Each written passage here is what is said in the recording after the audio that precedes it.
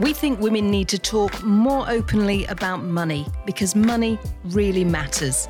It shouldn't be embarrassing or confusing. Join the conversation. We'll be discussing a whole range of topics which will help you get comfortable with your finances. Money Matters. Brought to you by AJ Bell. Hello and welcome to the Money Matters podcast. I'm Laura Suter and with me is Danni Houston. Hi, Danni. Hi, Laura. Hi, everyone. Welcome if you're new to our pod, which is all about helping women get comfortable with their finances. We talk about everything here, the good, the bad, and yes, the uncomfortable. And this is one week where the topic is a really difficult one, but also really important. So this week we're going to be talking about economic abuse. And some of you listening might be scratching your head a bit and wondering what that means. And others will unfortunately know all too well what it is because you've either experienced it yourself or you have friends or family who've suffered. And we do know that it's not just something that happens to women, but rather like domestic abuse, which does tend to go hand in hand with economic abuse. Women do tend to be the most vulnerable. And we've got some research coming out in the autumn looking at some of the points in women's lives where their finances can go off track, those wobbly bits. And those are the bits that also tend to be the points where women can become victims of economic abuse. We'll tell you more about that research in a few podcasts' time, but do make sure that you sign up to our newsletter via our website and you'll get details of when you can read about that research. And we also have a very special celebrity guest who's going to be joining us to talk about her own financial wobbly bits. We'll have plenty more about that on our socials. You can find us on Instagram, Twitter. Do we still call it Twitter or do we have to call it X? Well, whatever. We're also there and on Facebook. But back to today. And in a moment, we're going to play the interview that I did with Lauren Garret from the charity Surviving Economic Abuse, which is an absolute eye-opener and full of really helpful advice.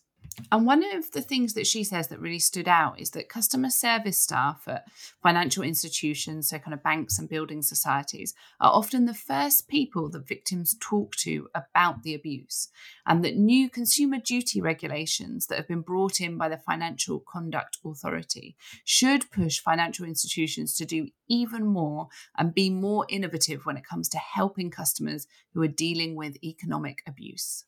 So before we hear from Lauren, we thought it was a really good idea to find out about consumer duty. So we have pulled in the wonderful Charlene Young from the team at AJ Bell, who has been working on the new regulations to explain.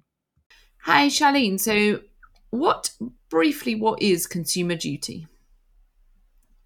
Hi. So, the consumer duty has come from our regulator, the Financial Conduct Authority, or FCA. So it's a new rule that tells finance companies to really put the customer at the heart of everything they do and give them what they need to help people achieve their financial and investing goals.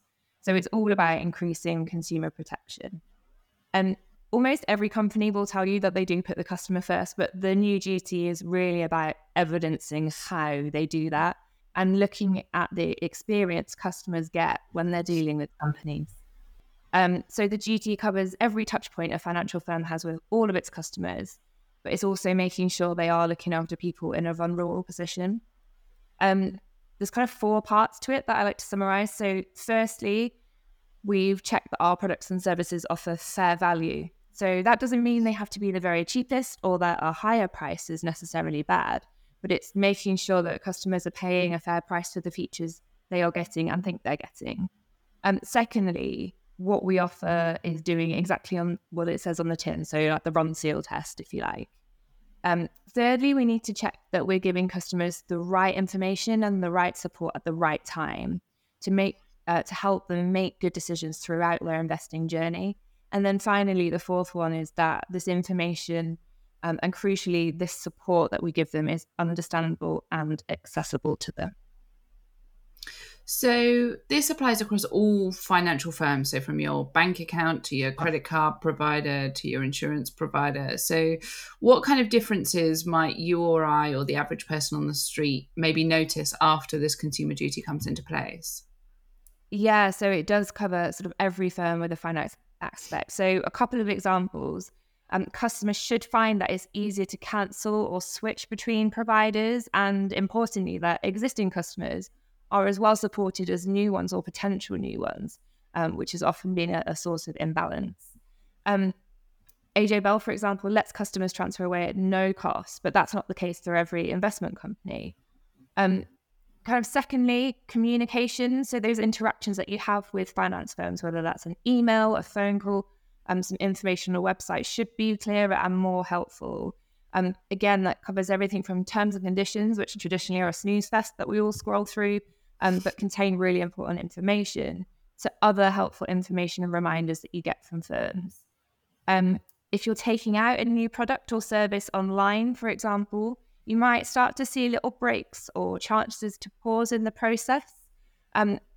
This will be there to ensure that customers really understand what they're buying, and the potential benefits as well as the potential risks. The hope with all of this is that customers will be far better equipped to achieve their kind of personal financial goals.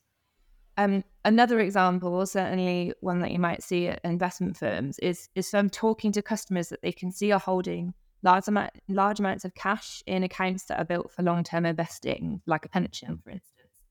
That might be a conscious decision, and there could be a very good reason for it, but it's all about making sure customers are aware of the implications of that. Thanks, Charlene. So, okay, back to the subject at hand for today's podcast. Let's hear from Lauren about exactly what economic abuse looks like.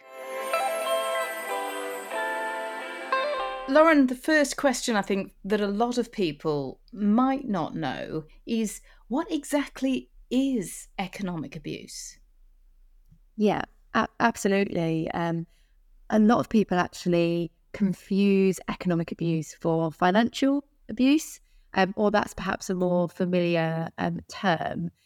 So economic abuse is a form of domestic abuse, and it often occurs in the context of intimate partner violence, and can involve the control of a partner or ex-partner's money and finances, but also the things that money can buy. So economic abuse has actually been legally defined and recognised within the Domestic Abuse Act 2021. And so at C, we use the term economic abuse as opposed to financial abuse because we recognise that it includes a broader range of perpetrator abuser tactics. So financial abuse might be controlling somebody's money, whereas economic abuse is controlling the things that money can buy. So things like use of a car, transportation to get places, to get to work, to drop the kids to school, the food in the fridge, the heating, all of those sorts of things, your employment, let's say, and your prospects of being able to progress at work and promotions. If you're stopped from doing that, or your productivity or performance at work is impacted by an abuser or a perpetrator, that could be seen as a form of economic abuse. So that's why we talk about economic abuse as opposed to financial abuse. There will be people listening to this that have either experienced economic abuse or they've got friends or family that have experienced economic abuse. There'll be others, as I say, coming completely cold to this. How prolific is it?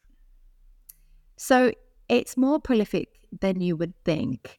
There was some research conducted at the beginning of this year by the Aviva Foundation, and they actually found that 2 in 5 adults in the UK have experienced a form of economic abuse. Wow. And actually, just this morning, the FCA published their Financial Lives survey, and in that they have highlighted economic abuse for the first time as a category of vulnerability.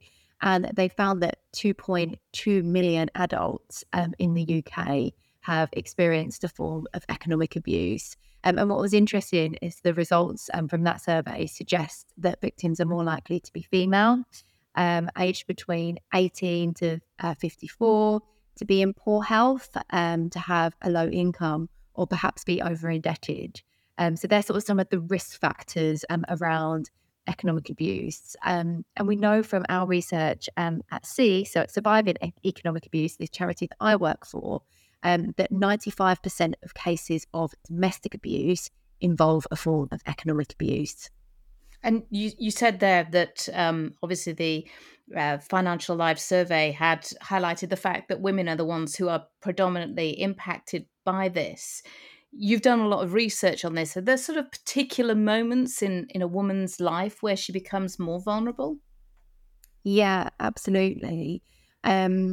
It's interesting actually because the FCA Financial Life Survey that was published this morning that I just mentioned highlights that 5% of women and 3% of men experience or report experiencing a form of financial or economic abuse in the past 5 years.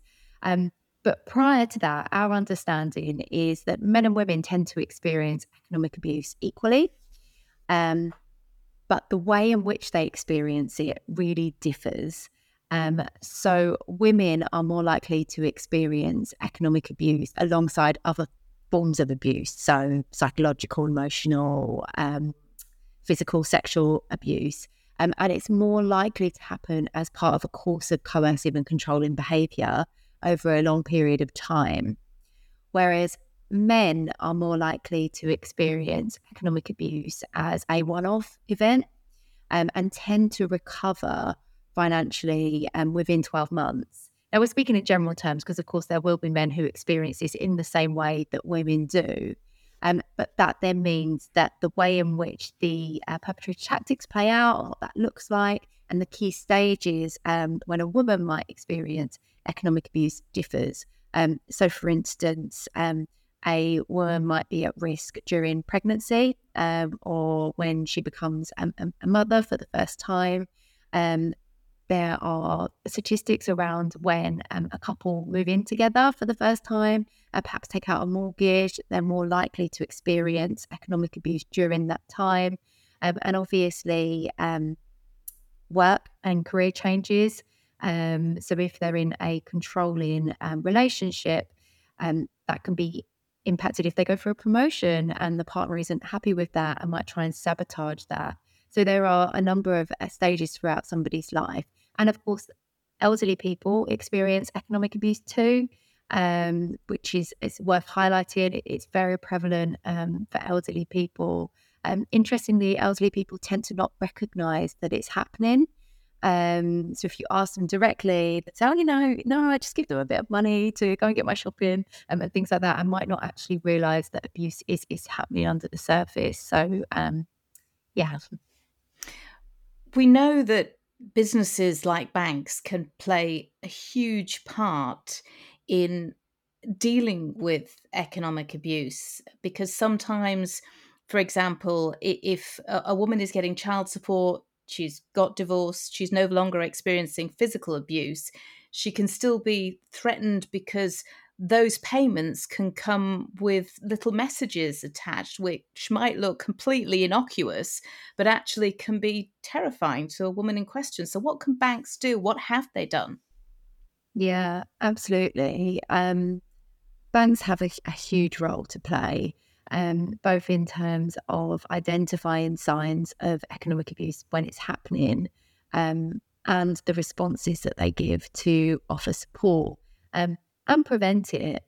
So we know from our research that victim survivors are more likely to disclose to a bank or a building society that they're experiencing a form of domestic and economic abuse than they are to a frontline service, such as the police or a women's service who offer support. And I think always it's really stark for me when thinking about the impact that financial services can have, because that's the first point of call. That's where survivors are going to say, I need help and I need support.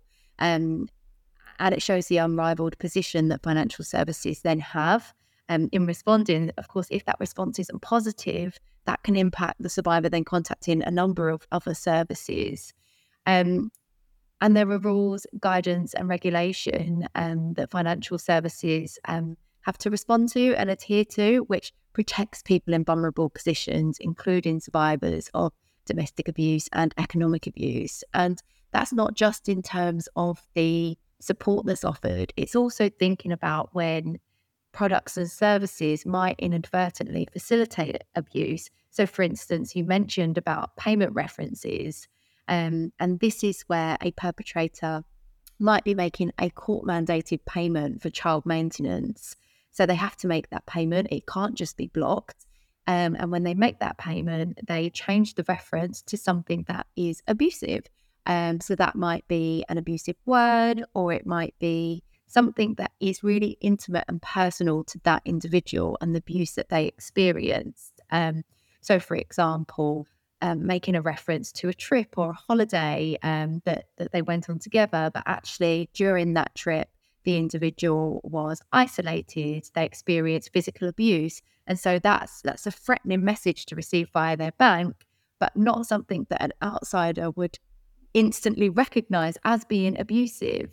And we've seen some great things happening in that space. I don't know if you've seen, or any of your listeners saw, Starling Bank made an announcement that they have implemented a feature on their app where survivors can hide the reference. So the payment will still be made, which is great, but it actually empowers the individual to just click a button on their phone and they can hide it. It blurs it completely. That means they don't have to call their bank and disclose. They don't have to relive it. They don't have to look at it. They don't have to look at the name. It completely disappears. And, things like that are really great. And we've seen a lot of firms really think innovatively about how they can support survivors, as well as awareness campaigns, which we know is so important so that people can actually recognise that this is happening and give it a name, and that validates the survivor experience.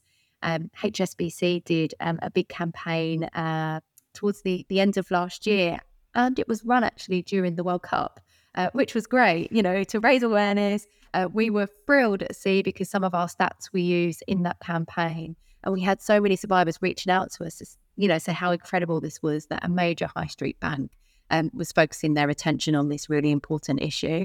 Because I think people listening to this will be really surprised when you say that often it is financial institutions like banks that are the first people to learn about this economic abuse. I mean, that is a huge amount of pressure to put on people in those financial institutions that are dealing with customers on a one-to-one basis. I know that the FCA have just introduced new consumer duty regulations. What kind of changes do you think those are going to bring? Yeah, so we really welcome the consumer duty at surviving economic abuse. And we think it offers firms an amazing opportunity to look at the way they're currently responding to economic abuse and transform the way that they're responding. And that runs right from the support that they offer a customer when they might call and disclose, through to the services that they currently have on the market and whether or not they are inadvertently allowing abusers to control individuals. So, for instance, having a named cardholder on a credit card. So you can't have a joint credit card. It's in one person's name, the survivor's name, but you could add a joint cardholder. That means that the survivor is responsible for all of the transactions on that card, despite somebody else having a card that they can use and abuse. And so perhaps firms want to think about whether or not that's still relevant in this day and age. Credit cards were introduced with named cardholders way back when women weren't allowed to take out credit in their own name, or had to have a male guarantor, for instance, to become a party to a mortgage. And times have moved on, and so the industry needs to do the same. And so we see the consumer duty as being a really good opportunity for firms to take a look at what they're currently doing and to enhance that. And at Sea, we actually published a briefing paper at the beginning of this year, which really breaks down what the consumer duty is and what that means in terms of survivors. And we did that in partnership with the law firm Simmons and Simmons. And I've given the example of credit cards and how firms might look at those, but also thinking about how accessible it is for customers to obtain credit online, where there's no human interaction. You won't know if somebody else is doing that fraudulently or has all of the details of their partner.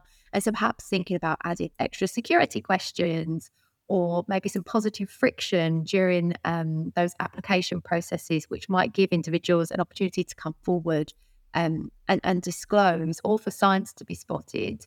And And also things like ensuring that firms aren't gaining financially when economic abuse is happening. And that's slightly more tricky. But if a firm is aware that an individual has experienced economic abuse and that's why they're in their overdraft, perhaps they think about not charging interest and charges on that overdraft, or they might think about putting a freeze on that. Or perhaps in certain circumstances, they might consider writing off a debt and restoring an individual's credit file to enable them to then move forward with their lives. Lives are a tricky thing, and we were speaking about those wobbly bits where people can find themselves falling victim. Maybe they're moving into a house, sharing a mortgage for the first time. Maybe they're pregnant, as you say. Maybe they're getting divorced. All of those moments, those wobbly moments in a woman's life and a man's life as well, can be hugely significant. Do you think that maybe if there was more focus on financial education in schools, that people would potentially be more aware of these sort of points where they're vulnerable and know what to look out for? Yeah, absolutely. There definitely needs to be more financial education in schools for young people, so that they can also identify the signs and protect themselves, but know how these products work and what the implications are. So, not making a repayment for a loan, let's say, or on a credit card, and that impacting your credit file and that's staying there for 6 years. When a young person is then trying to get their first mortgage or to perhaps buy a car on finance, they're unable to do that and not really understanding the implications of that. So, that's so important. And there was a study in America that looked at young people and their experience of economic abuse, so economic control, exploitation, and sabotage. And what was really interesting is that less than half of the people who were interviewed said that they'd experienced a form of economic abuse or control. But yet, when they were asked about whether or not their attendance at school had been interfered by their boyfriend, partner, girlfriend, 68% of them said, yes, yes, it had. And when they were asked if their partner interfered with them going to work or made them quit their job, again, another 67% said yes. And had they experienced financial control? So when they were asked that explicitly and given examples of what that meant, 65% said that they had. So that just goes to show that these tactics are happening in young relationships, but individuals don't recognise it. So more education in schools will really have an impact on protecting young people so that they can identify when this is happening right at the outset and reach out for support and put steps in place to protect themselves. Look, thank you so much for your time. Really appreciate you talking about such an important issue. Lauren Garret from the charity Surviving Economic Abuse there. And if any of that resonated with you, if you're suffering from economic abuse or know someone who is, you can find loads of really helpful resources on the Surviving Economic Abuse website. It can be really difficult and, yes, really brave to take this step. But remember, banks and building societies do have a responsibility. They have a duty to you to respond in a positive way, to really support you. And Lauren said that in some cases, your bank can support you financially if you're looking to flee your situation, and that your employer might also have similar initiatives in place. And Lauren's charity also work in partnership with a financial support line who can help you if you're in debt because of your situation. And you can also connect with the charity via social media. So if you just search for Surviving Economic Abuse on Instagram, Threads, Twitter, Facebook, and LinkedIn, you can find many more resources there.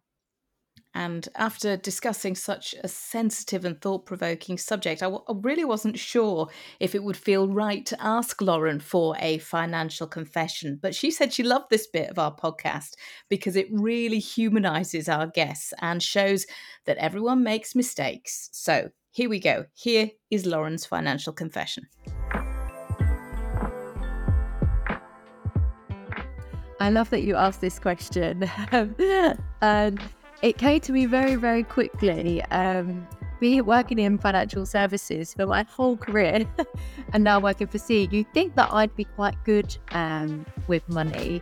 However, when I was 29, I decided that I would live quite recklessly, and I set myself 30 physical challenges, so running marathons, cycling across the country, climbing mountains, and I wanted to achieve these 30 physical challenges by my 30th birthday. But that wasn't cheap.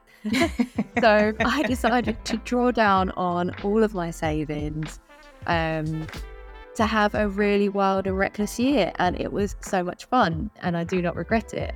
However, I do regret not being better with my finances throughout my 20s and saving more, because actually then when I did turn 30, I thought I really need to put all of that money back and start saving again. You know, a small amount of money put aside every month really does make a huge difference.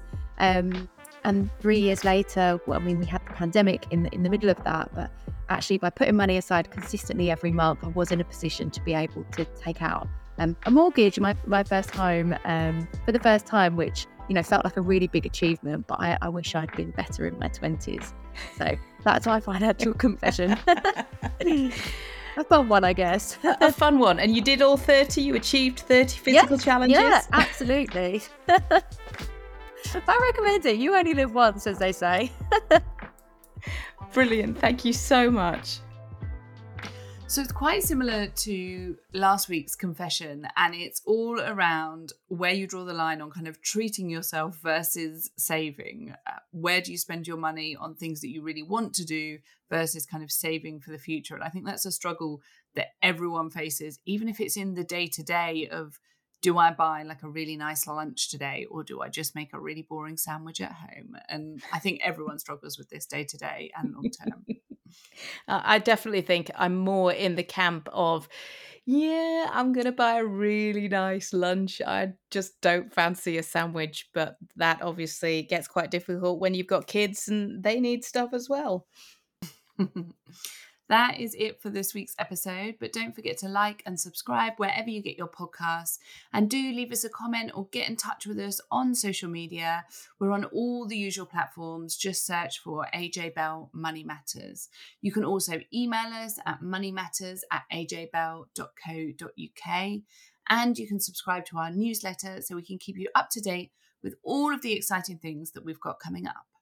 And I am really looking forward to the next podcast episode, because you're going to be talking about TikTok money trends and whether any of them are actually useful, with financial blogger Ellie Austin Williams from This Girl Talks Money. It's going to be a fascinating chat, so do look out for that in a couple of weeks' time. And until then, thanks for listening. Before you go, please remember this podcast is for educational purposes, and the views expressed don't necessarily reflect those of AJ Bell. The podcast isn't telling you whether certain investments are suitable or not. And don't forget that the value of investments can change, and you can lose money as well as make it. It's also important to remember that tax rules apply, and that the way an investment performed in the past may not be the same as how it behaves in the future. If you want help, go see a qualified financial advisor.